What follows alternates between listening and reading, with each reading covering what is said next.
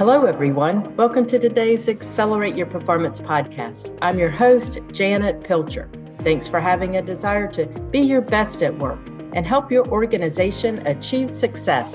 This podcast is all about actions we can take to improve workplace culture and achieve results, and they're all aligned to our 9 principles framework. As the end of 2022 approaches, I would love for us to hear from 3 special individuals before we begin a new season of episodes in 2023.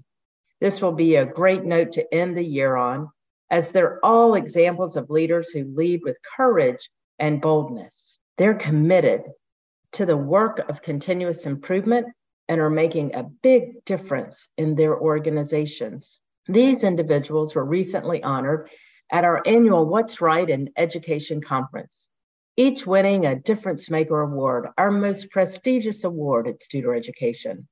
This is an award we present to a superintendent or executive who has been partnering with us for at least 5 years. When selecting the winners, we take into account the commitment they make to people as well as to the 9 principles framework in order to build a great culture and execute strategy to achieve results. So for these last 3 episodes of the year, we'll invite each winner to the show and have the opportunity to hear their stories of improvement. Let's listen to their stories over the next few weeks and be inspired by them as we get ready for a new year. And with that being said, today it's my great pleasure to introduce you to our guest, Dr. Xavier De La Torre. Xavier serves as the superintendent of Ysleta Independent School District in El Paso, Texas. He joined the school district nearly 9 years ago. Prior to joining the district as superintendent, Xavier served as the superintendent of schools in the neighboring Socorro Independent School District. Prior to that, he served as the county superintendent of schools at the Santa Clara County Office of Education in California. Xavier has been partnering with Studer Education for the last 8 years. Our work with Xavier and the Ysleta Independent School District has been focused on creating a strategic plan with a scorecard and establishing employee engagement and parent satisfaction surveys, and rolling out those results and getting continued feedback for the purposes of improvement. Over these years, the district has achieved unbelievable student achievement outcomes. Ysleta Independent School District is an A district in Texas, and 98% of the schools in the district are earning A's and B's. Xavier also serves as the president of the Texas Association of Latino Administrators and Superintendents. I'm so excited about our conversation today, and it is with great pleasure that I welcome Xavier to our show. Thank you for having me and for taking an interest. Appreciate it.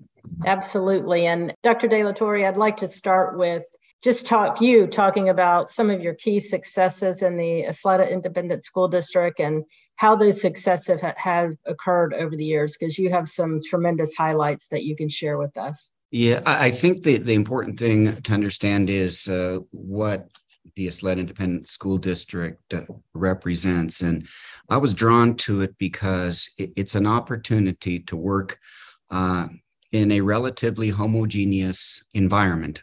I like to call it the Petri dish, where 9 out of 10 of our students are Latino, Mexican American, first generation oftentimes, but we get a nice spread of different Latino students. 1 in 4 of them come to us speaking almost exclusively Spanish. So we refer to them as emerging bilinguals. 8 in 10 of them are socioeconomically disadvantaged. Probably 3 in 10, maybe 2 in 10 live in abject poverty, generational poverty.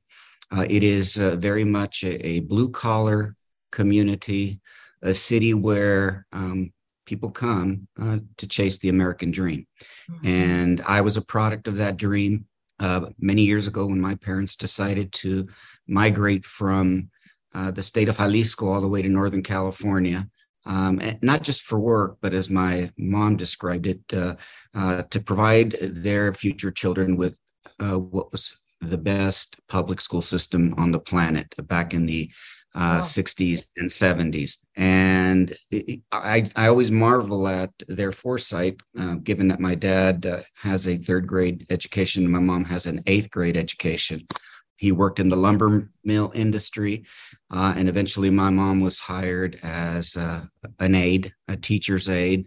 As the Latino population began to grow, they realized that they needed someone to interpret, to translate, do those type of things. And she tells a great story where she actually learned to read alongside the first and second grade students that she was there to help. So she would take some of their material and do the homework that they were doing.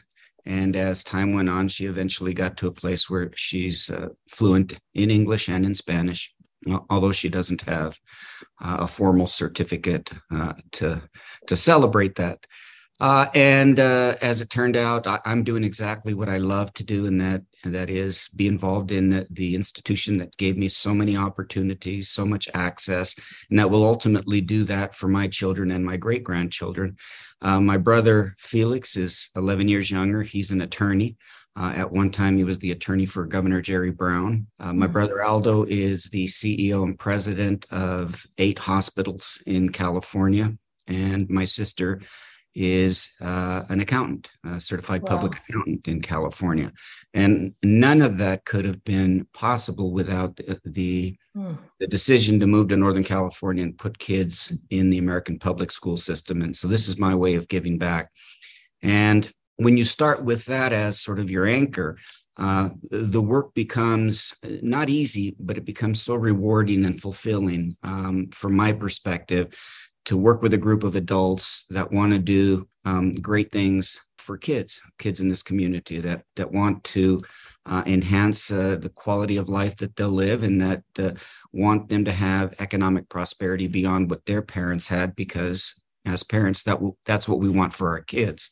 So to do that, when I arrived back in 2014, I was very much a believer in systems and never deviating from those systems that you believe in. And so it was important to convene the board of trustees. I have 7 board members, and go through a process that would allow us to develop a strategic action plan that was reflective of our beliefs and reflective of our values and what we wanted for our students and for our community. So in the development of that, which was a very inclusive process, we invited all stakeholders, parents, students, teachers, administrators, the board, and community and business leaders to go through this process with us to define what it means to have succeeded on behalf of 42,000 students back in 2014. And once we arrived at the goals, at the targets that we wanted to hold ourselves accountable to, then it became very important to start working with Studer at the time to develop a vehicle, an instrument to not only monitor how you were doing, but to measure and provide the kind of data we needed to know so that it would inform decisions and inform any strategies in the future. And so we arrived at 3 very simple goals, one that we referred to as our future, and that's predominantly around our academic aspirations for students, and a list of goals and annual targets over a 5-year period. The second was our people, and we needed to create a climate and a culture. And you've heard me say this before. I believe culture will trump strategy every time. And I tend to believe team before mission. And by that, I mean, I wanted to surround myself with the best in the business, but they also had to have that or very similar DNA or leadership profile to the one that I subscribe to. And I was very fortunate in having worked in El Paso back in 2009 and having met some of the best in the community at what they did. And I was able to convince them to come join me on the Ysleta ISD team. And to do that, you have to be able to articulate a vision that gets people excited.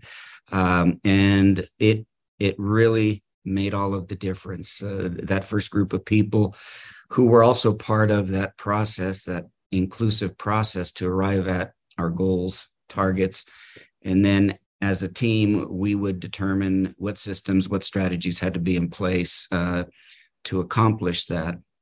And then the third is, the nuts and bolts. You got to have resources. You have to be very deliberate, very thoughtful about where you invest, because you have infinite needs and finite resources. And so you wanted to make sure that wherever you made investments, whether it was in the curriculum, technology, that you were doing it for with an understanding that the return on investment would have to be significant to reach some of the bold goals that we'd set for ourselves. The first part, the academic part, is, I think, very easy for us to understand. It's all very objective. You either met your target or you didn't. You meet the goal or you don't.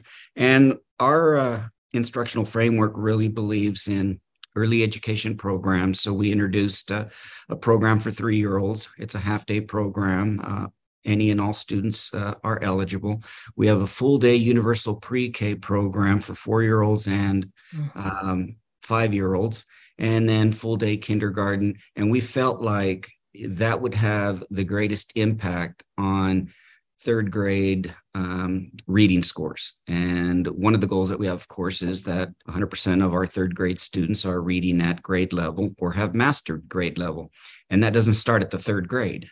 Right. We felt like that starts in a third grade program where they get a love of learning. They understand the importance of being able to read and see things that they may never see. We have a lot of children who've never been to the beach. They've never seen the ocean. They've never been to the mountains. They don't know what snow is. But with getting them in early and getting them to have agency in what they're learning and start enjoying it was important to us. And we believe that when these students who go through the additional half year and year get to the third grade, that our test scores, our performance in third grade literacy, it's a game changer. I really believe it's a game changer. Yeah. We don't believe in the flavor of the day. The same things that we were doing back in 2014 is the same thing you'll see in the classroom now. Teaching is hard work. There are no shortcuts. No one is going to develop a program out there for you that's going to make it easy. Teaching is a people business. And so curriculum is important, scope and sequence is important, understanding the power standards is important, but ultimately it comes down to the person in the four corners of the classroom. So that means that they need time during the day to reflect, to share, to develop lesson plans. And so in our school district, if you are a middle school, high school teacher, you get both your duty-free prep period, but you also get a professional prep period where you have your professional learning community and where you're expected to meet during that period with your colleagues, with your peers, to share information about how students are performing in the class. Most of them share the same students because we believe in small learning communities so that the teachers and the students get to know each other very well. And if they keep the same cohort of teachers for 2 years in a row, we found that really helps the relationship between the teacher and the student. And it helps the teacher really understand whether or not the student's making progress. And if not, what can we do differently? They even get to know a little bit about their personal life, their family life, and all of that helps. It's important for students to believe that their teachers genuinely care for them and want to help them. So we do that at the secondary level. At the elementary school level, one of the first things we did was we decentralized our instructional coaches that were all located at the district office and would simply mobilize when a principal asked for help, either to get a teacher to improve in their craft or a grade level or a subject matter. They would go out, they'd spend a few days out at the school, and then they'd come back and wait for the next principal to call and ask for assistance. And I felt like it's a lot like when you go away to a conference. You go, you learn some things, you get super excited, you come back, and then oftentimes within 2 or 3 days, you've forgotten the excitement that you had when you learned this. So we made the investment and we introduced 4 new positions at every one of the 38 elementary schools. We have an English language arts, reading, writing instructional coach. Every school has a science and math coach. We have a what's called an interventionist. The interventionist prioritizes students that have been diagnosed with dyslexia, but will work with any student that is struggling with reading. And then finally, we have, we call them tech pilots, but they're basically there to help teachers learn to leverage technology as a tool to engage this generation of students. And so 4 times 38 is about, that's incredible. It's about a $9 million investment, right? But now the principals, in addition to having their assistant principals as, part of their leadership team, now they actually have themselves, they have the assistant principals and the instructional coaches that are assigned to each one of these schools all become the instructional leadership team. And in the Ysleta Independent School District, if you don't work as an instructional coach, you're unlikely to ever be selected to be an assistant principal and certainly not a principal. So the instructional coach is our bench. That's the minor leagues. That's where we find out who has the promise and potential to one day lead one of our schools. And because we don't have that many opportunities, I have to insist that they go through at least a couple of years, 2-3 years of being an instructional coach, make an impact for kids before becoming an assistant principal or a principal. And so based on the instruments that we developed with Studer's help, that's their area of expertise. We can, I believe, accurately measure how we're doing in those 3 realms, whether it's the academic realm, the human relations, employee relations, climate, culture realm, and then ultimately, are we spending money in the way it should be spent and getting the biggest rate of return on our investment as possible? And I don't know if you've met Lindley, but Lindley is phenomenal. Yes. Well, your team, you've done an unbelievable job of building just a phenomenal team.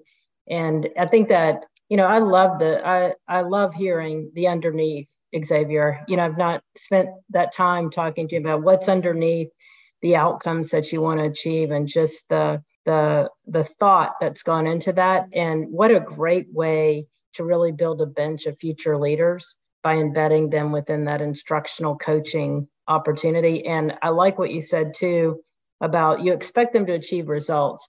And I know in my time of knowing you, I know you're not afraid of accountability. You've never been afraid of accountability.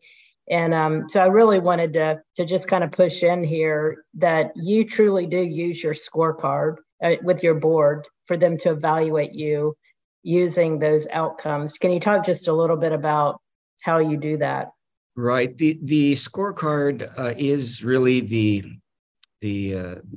backbone of the superintendent's annual evaluation instrument. It reflects those things that the board and the community said were important to them, whether it's academically or in terms of district culture and climate. And that scorecard is applied at every one of the 52 schools. There is no difference. There's no deviation from what lives on my evaluation instrument versus what lives on a principal's evaluation instrument versus how I evaluate the team around me. Those are the goals. Those are the targets. That's what we want to be held accountable to. And it cascades through the organization. So it starts with me. It goes down to the level, the chiefs. I have a chief academic officer. I have a chief human capital management officer, and I have a chief finance and operations officer. And then they have assistant superintendents. So Dr. Chacon will have an assistant superintendent that's responsible for elementary schools, and one for middle schools, one for high schools. Then she has one for what we call priority schools, schools that may have slightly more challenges than some of our other schools and need greater resources, more support, more coaching, more guidance. Ms. Macias takes care of that. Then we've got curriculum. And then, of course, we've got an assistant superintendent takes care of all of our language programs. And one of the things that I'm most proud of that happened very quickly after we introduced this system is we used to have students, Mexican-American students, Mexican students, taking all of the state assessments in Spanish and doing very well. And for whatever reason, principals, teachers, others were not making them uncomfortable in the classroom. And so it was much easier to go ahead and let them continue to do their assignments and learn in Spanish. The only problem was that when they got to the 6th grade, Texas no longer affords them the option of doing it in Spanish. And you'd see this cliff where these kids who we had done a big disservice to realized that they had to take the test in Spanish. So one of my first edicts, I guess, was that any child that came to us in pre-K or K, you have 2 years to get him ready to take the test in English, which means preferably 3rd grade, no more than 4th grade, because I'd rather have them perform lower than they would in Spanish and get an accurate account of how they're doing than to pretend that they're doing amazing and not embrace the fact that they're probably still monolingual Spanish. Yeah. And so in about a year, 2 years, we had almost no students who had started with us taking a test in Spanish after the 3rd grade. And it made a world of difference. And it was one of the things I was most proud of, because there were, as you can imagine, a lot of folks that thought that was being really rigid, and these poor kids, they come from poverty, they speak Spanish, who said they have to learn in English, and they have big hearts. So teachers have big hearts, but the reality is it is a disservice to their family. It's a disservice to the student if you allow them to remain comfortable and you don't push the envelope with that second language acquisition, that English language acquisition. So that's one of the things that we talk about that we were very proud of. We're very proud of the fact that almost 70% of 8th graders take algebra and pass algebra in 8th grade, not in high school anymore. We're proud of the things that we're doing academically. But as I said, it still comes down to, until the person in the 4 corners of the classroom gets better, you shouldn't expect better student outcomes. Right? You're going to help the kids, but the vehicle you're going to use is a better teacher. So we really try to impress that on all of us here at the district office. We work with adults. We make adults better prepared, better lesson plans, better scope and sequence, a better understanding of the standards. And then in turn, they improve student outcomes. And I think that approach has been relatively successful. So yeah. The scorecard is your success is, you're an A district, right, Xavier? Yes. Texas Education Agency, A-rated, 92 out of a possible 100, the only one in El Paso City proper. So good. Such an accomplishment, and the work that your team and the people in your district have done, unbelievable work. And that scorecard is a driver of defining those outcomes, and those actions are very aligned to what you've done over the years. The other thing that you've also been focused on, and just applaud you with this as well, is you've used our surveys to get the employee engagement feedback as well as parent satisfaction. And I know those two things are really important to you. So what makes that important as part of that scorecarding process? Well, the first goal, the academic angle, can be very, very objective. If we create it correctly, it's numerical. It either happened or it didn't happen.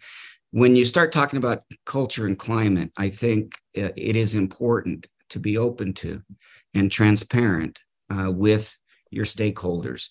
And so it was important for us to know what our teachers and employees at each of at the time, 64 schools, how they felt the culture and climate was at their respective work site or school. And so they evaluate the leadership team, the principal, the assistant principals, on things like honesty, transparency, culture, climate. And it has to be anonymous. It has to go back to you because some people are a little uncomfortable being candid about how they feel things are going. When we started working with Studer, I think initially they may have been a little bit concerned, but it quickly became evident that their responses were anonymous. And that allowed us to get a true reading, a barometer, if you will, of how things were going at each of the respective campuses. But you can't have a double standard. if I want to know how the teachers feel about their principal, then I want to know how my principals and assistant principals feel about me and members of my cabinet and directors here at the central office. And so that instrument, what I love about it is it captures every leadership position at the central office that works directly or indirectly with the principals and the schools. And it gives us our score and then one in the aggregate for the office. But knowing what they think about the superintendent's office, I think the questions are incredibly well designed. And the board has made it part of my evaluation and expects that Likert-like rating never dips below a 4. And thank you, God. I've been able to kind of keep it up there, 4.3, 4.5. But and it also, I think, validates all the people around me that what they do is important to their principals. And we get close to 100% participation from the schools, letting us know how, the mothership is doing, for lack of a better word. And then, of course, and it isn't like this everywhere, but we are in a region somewhat isolated in Northwest Texas, where every school district has gone to open enrollment as a way to compete with charter schools. But the reality is that when everybody goes open enrollment, by de facto, we have to compete against one another, although the competition can be and is friendly and collaborative, because parents and students have become clients. Yes. They can decide to go to your school. If you're lucky and they're irritated at something that happened at their neighborhood school, they'll pick another school in your district. If you're less lucky, they'll pick another district, right? And if you really irritate them, they have the option of picking parochial schools, private schools, or charter schools. So I have to remind everybody, we compete for parents and students every day. And the only way that you can prevent parents and students from considering charter schools or private schools or parochial schools is you have to put out a great product. You have to make it hard for them to want to leave. And that means their kids, they have to have not just a great experience, not just, they like their friends and they're involved in athletics or other extracurricular, co-curricular activities. But when that report card lands at home, both the parents and the students need to be proud of the growth, the progress, the achievement, whatever the situation is for that youngster. And the minute that doesn't happen, parents, and I believe this, have a right to consider other options. And so I don't stomp up and down about the A to F accountability system in Texas. If it's not that, it'll be something else. So it doesn't matter to me. Just tell me what the rules are, what the expectations are. We've been able to modify, amend, adjust the scorecard in a way that reflects the latest accountability system. And let's get to work. I'm not going to spend a lot of time writing letters to my congressman or to the commissioner of education in Texas telling them, I don't like your accountability system. I'm going to get ready for the accountability system. And the truth is, I like to compete. And I think we need to compete because it isn't like the old days where if you live in this neighborhood, you really only have one option. You're going to, Rosebud Elementary School down the street. You're not going to be allowed to go anywhere else because you don't live in that zip code. Today, anyone can go anywhere they want in the El Paso region, and it takes all of a day for them to transfer out of one school into another school. So I harp on it a lot. Make it hard for parents to want to move to another school district. And in fact, one of the things that I take a great deal of pride in is that at present, we have over 5,000 students in this school district who do not live in the Ysleta Independent School District, but come in, drive in. Their parents provide them transportation so they can go to school in this school district. That's more students than any other district in this region. As an example, I think we have 800 students that go to Socorro that live in our district, and we have close to maybe 300 students that go to El Paso from our district.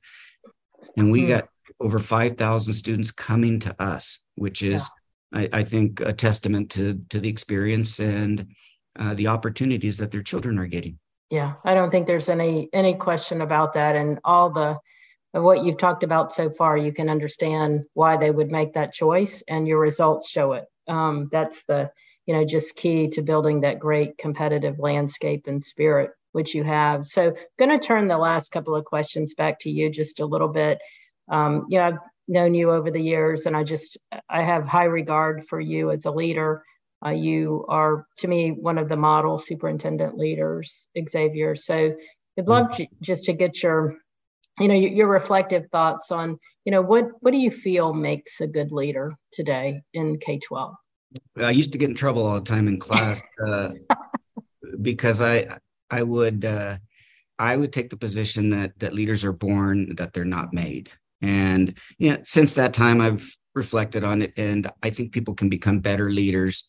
They can be educated to become better leaders. But I think good leaders are people that lead themselves first. They're disciplined in that 6-inch space between your ears. They're disciplined. They know what they stand for. They know what they value. They know what they believe in. They're excited about the work that they're doing. They're genuine, right? And I've said it before, being genuine in general has been a very big positive in my life. And sometimes being genuine, I've gotten myself in trouble, but I am who I am. And I think leaders are who they are. And doing the kind of work we do for kids in a very, I think, challenging environment, especially these days, you can't fake it.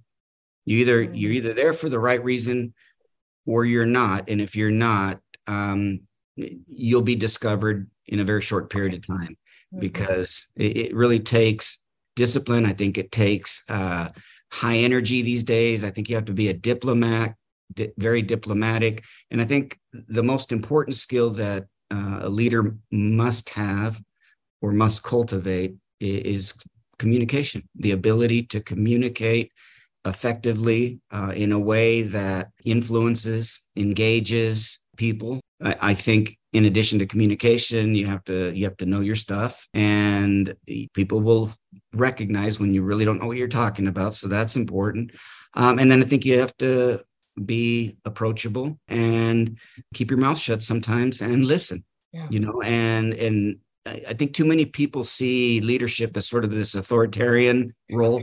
It's not. I think other people see leadership as this, romantic knight rides in on a white horse and saves everybody. It's not. I like to tell people, if you can't tell who the superintendent is when I'm with my group, I've done my job, because I have distributed my leadership, and I appreciate seeing that team do the work, and I don't need to get the credit for it.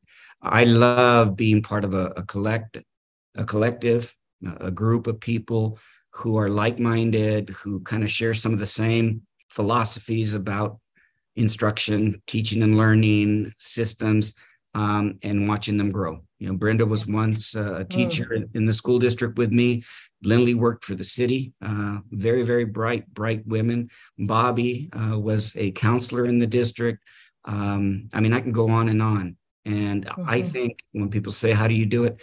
That's my secret sauce. I think I intuitively recognize talent, potential, promise, and I hire well. Yes. And it makes all the difference. I tell principals, if you hire your neighbor's cousin, right, it's like this. 90% of kids in the classroom want to do well, behave, follow the rules. 10% of the kids are going to take 90% of the assistant principal's time. The same is true of employees. 90% of your employees want to do a good job. They want to be good teachers. They want to learn. 10% will take up 90% of HR and the principal's time, because it was a poor hiring decision. You hired for the wrong reason. And so hiring is identifying people right away and knowing who is just going to be such a gift has really helped me in my career, not just here, but in other school districts. Yeah, it's incredible. Your team is, I use you as an example, and your team as an example of, just a well-rounded, good hiring team that produces results and works together really well. So you should be really, really proud of that. I think we'll close today because, congratulations with being the new president of the Texas Association of Latino Administrators and Superintendents. And I know that has to be a big accomplishment for you. And just, what are just kind of your high level goals as president in the state?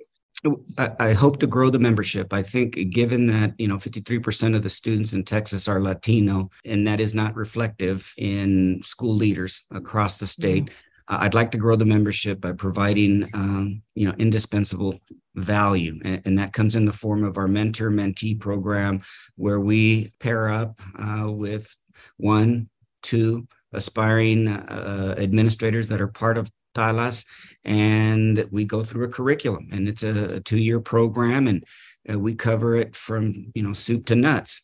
I would also like to see greater representation from the El Paso area. Right now, the board is comprised of a lot of great people.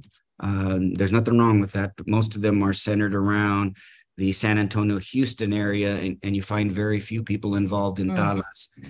Up here in West Texas or in the Panhandle and other areas of Texas that have a lot of Latino school children, yet most of our leadership is sort of pooled down in those large urban areas. So I'd like to expand the reach of TALAS.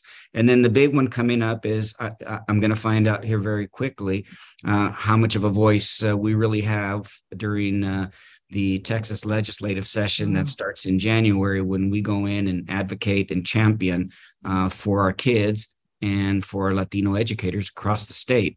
That will be, I think, a good barometer reading of how much influence, how much weight TALAS currently has. And then based on that, then we can set some goals and some targets for the future of the organization, and see whether or not we can become the preeminent organization for Latinos interested in becoming principals, assistant superintendents, and even superintendents, and taking agency for the kids in those schools, and also serving as great role models for those kids in those schools, that anything can be accomplished. Heck, if I got here, anyone can do it. Well, what a great opportunity for you. And if anyone can move that organization forward and grow and expand to help students in the most significant way, you can do that. I mean, you're a leader who can really do that. I just think, Xavier, back to your first story, your parents, I'm thinking about your brothers and sisters too. I didn't know, all that about the success of your brothers and sisters, all that what you've done. I mean, I know that they've had to look back and say, wow, how proud they are, of what they were able to accomplish with building a family as they did and providing their kids with great opportunities. And for you to give back and provide kids with that same opportunity is admirable. I just appreciate the work that you do so much, and the work that you and your team does to make a difference in the lives in your community with your kids and your families. Thank you. Thank you. I'll tell them on behalf of all of them, because it really is all of us. And we've appreciated our partnership with you, our friendship with you, and the work we've done together to measure what matters. Thank you. Thank you, Janet. I appreciate Xavier's time with us today. I have the utmost respect for him and his team in the Ysleta Independent School District. I have had the honor and privilege to watch them in action, and they are truly some of the best leaders serving their community in the best way. I so appreciate them and appreciate the time that he has spent with us today for all of us to learn from him and his team. So I thank you for tuning in to this episode of Accelerate Your Performance. We invite you to share this episode with a friend or colleague who you think will enjoy it. We would also love to connect with you on social media. You can follow Accelerate Your Performance on Twitter, Instagram, Facebook, and LinkedIn. There you'll get a peek of upcoming episodes, as well as leadership highlights and takeaways from the podcast. I look forward to connecting with you next time as we continue to focus on the 9 principles framework so that we can be our best at work. Have a great week, everyone.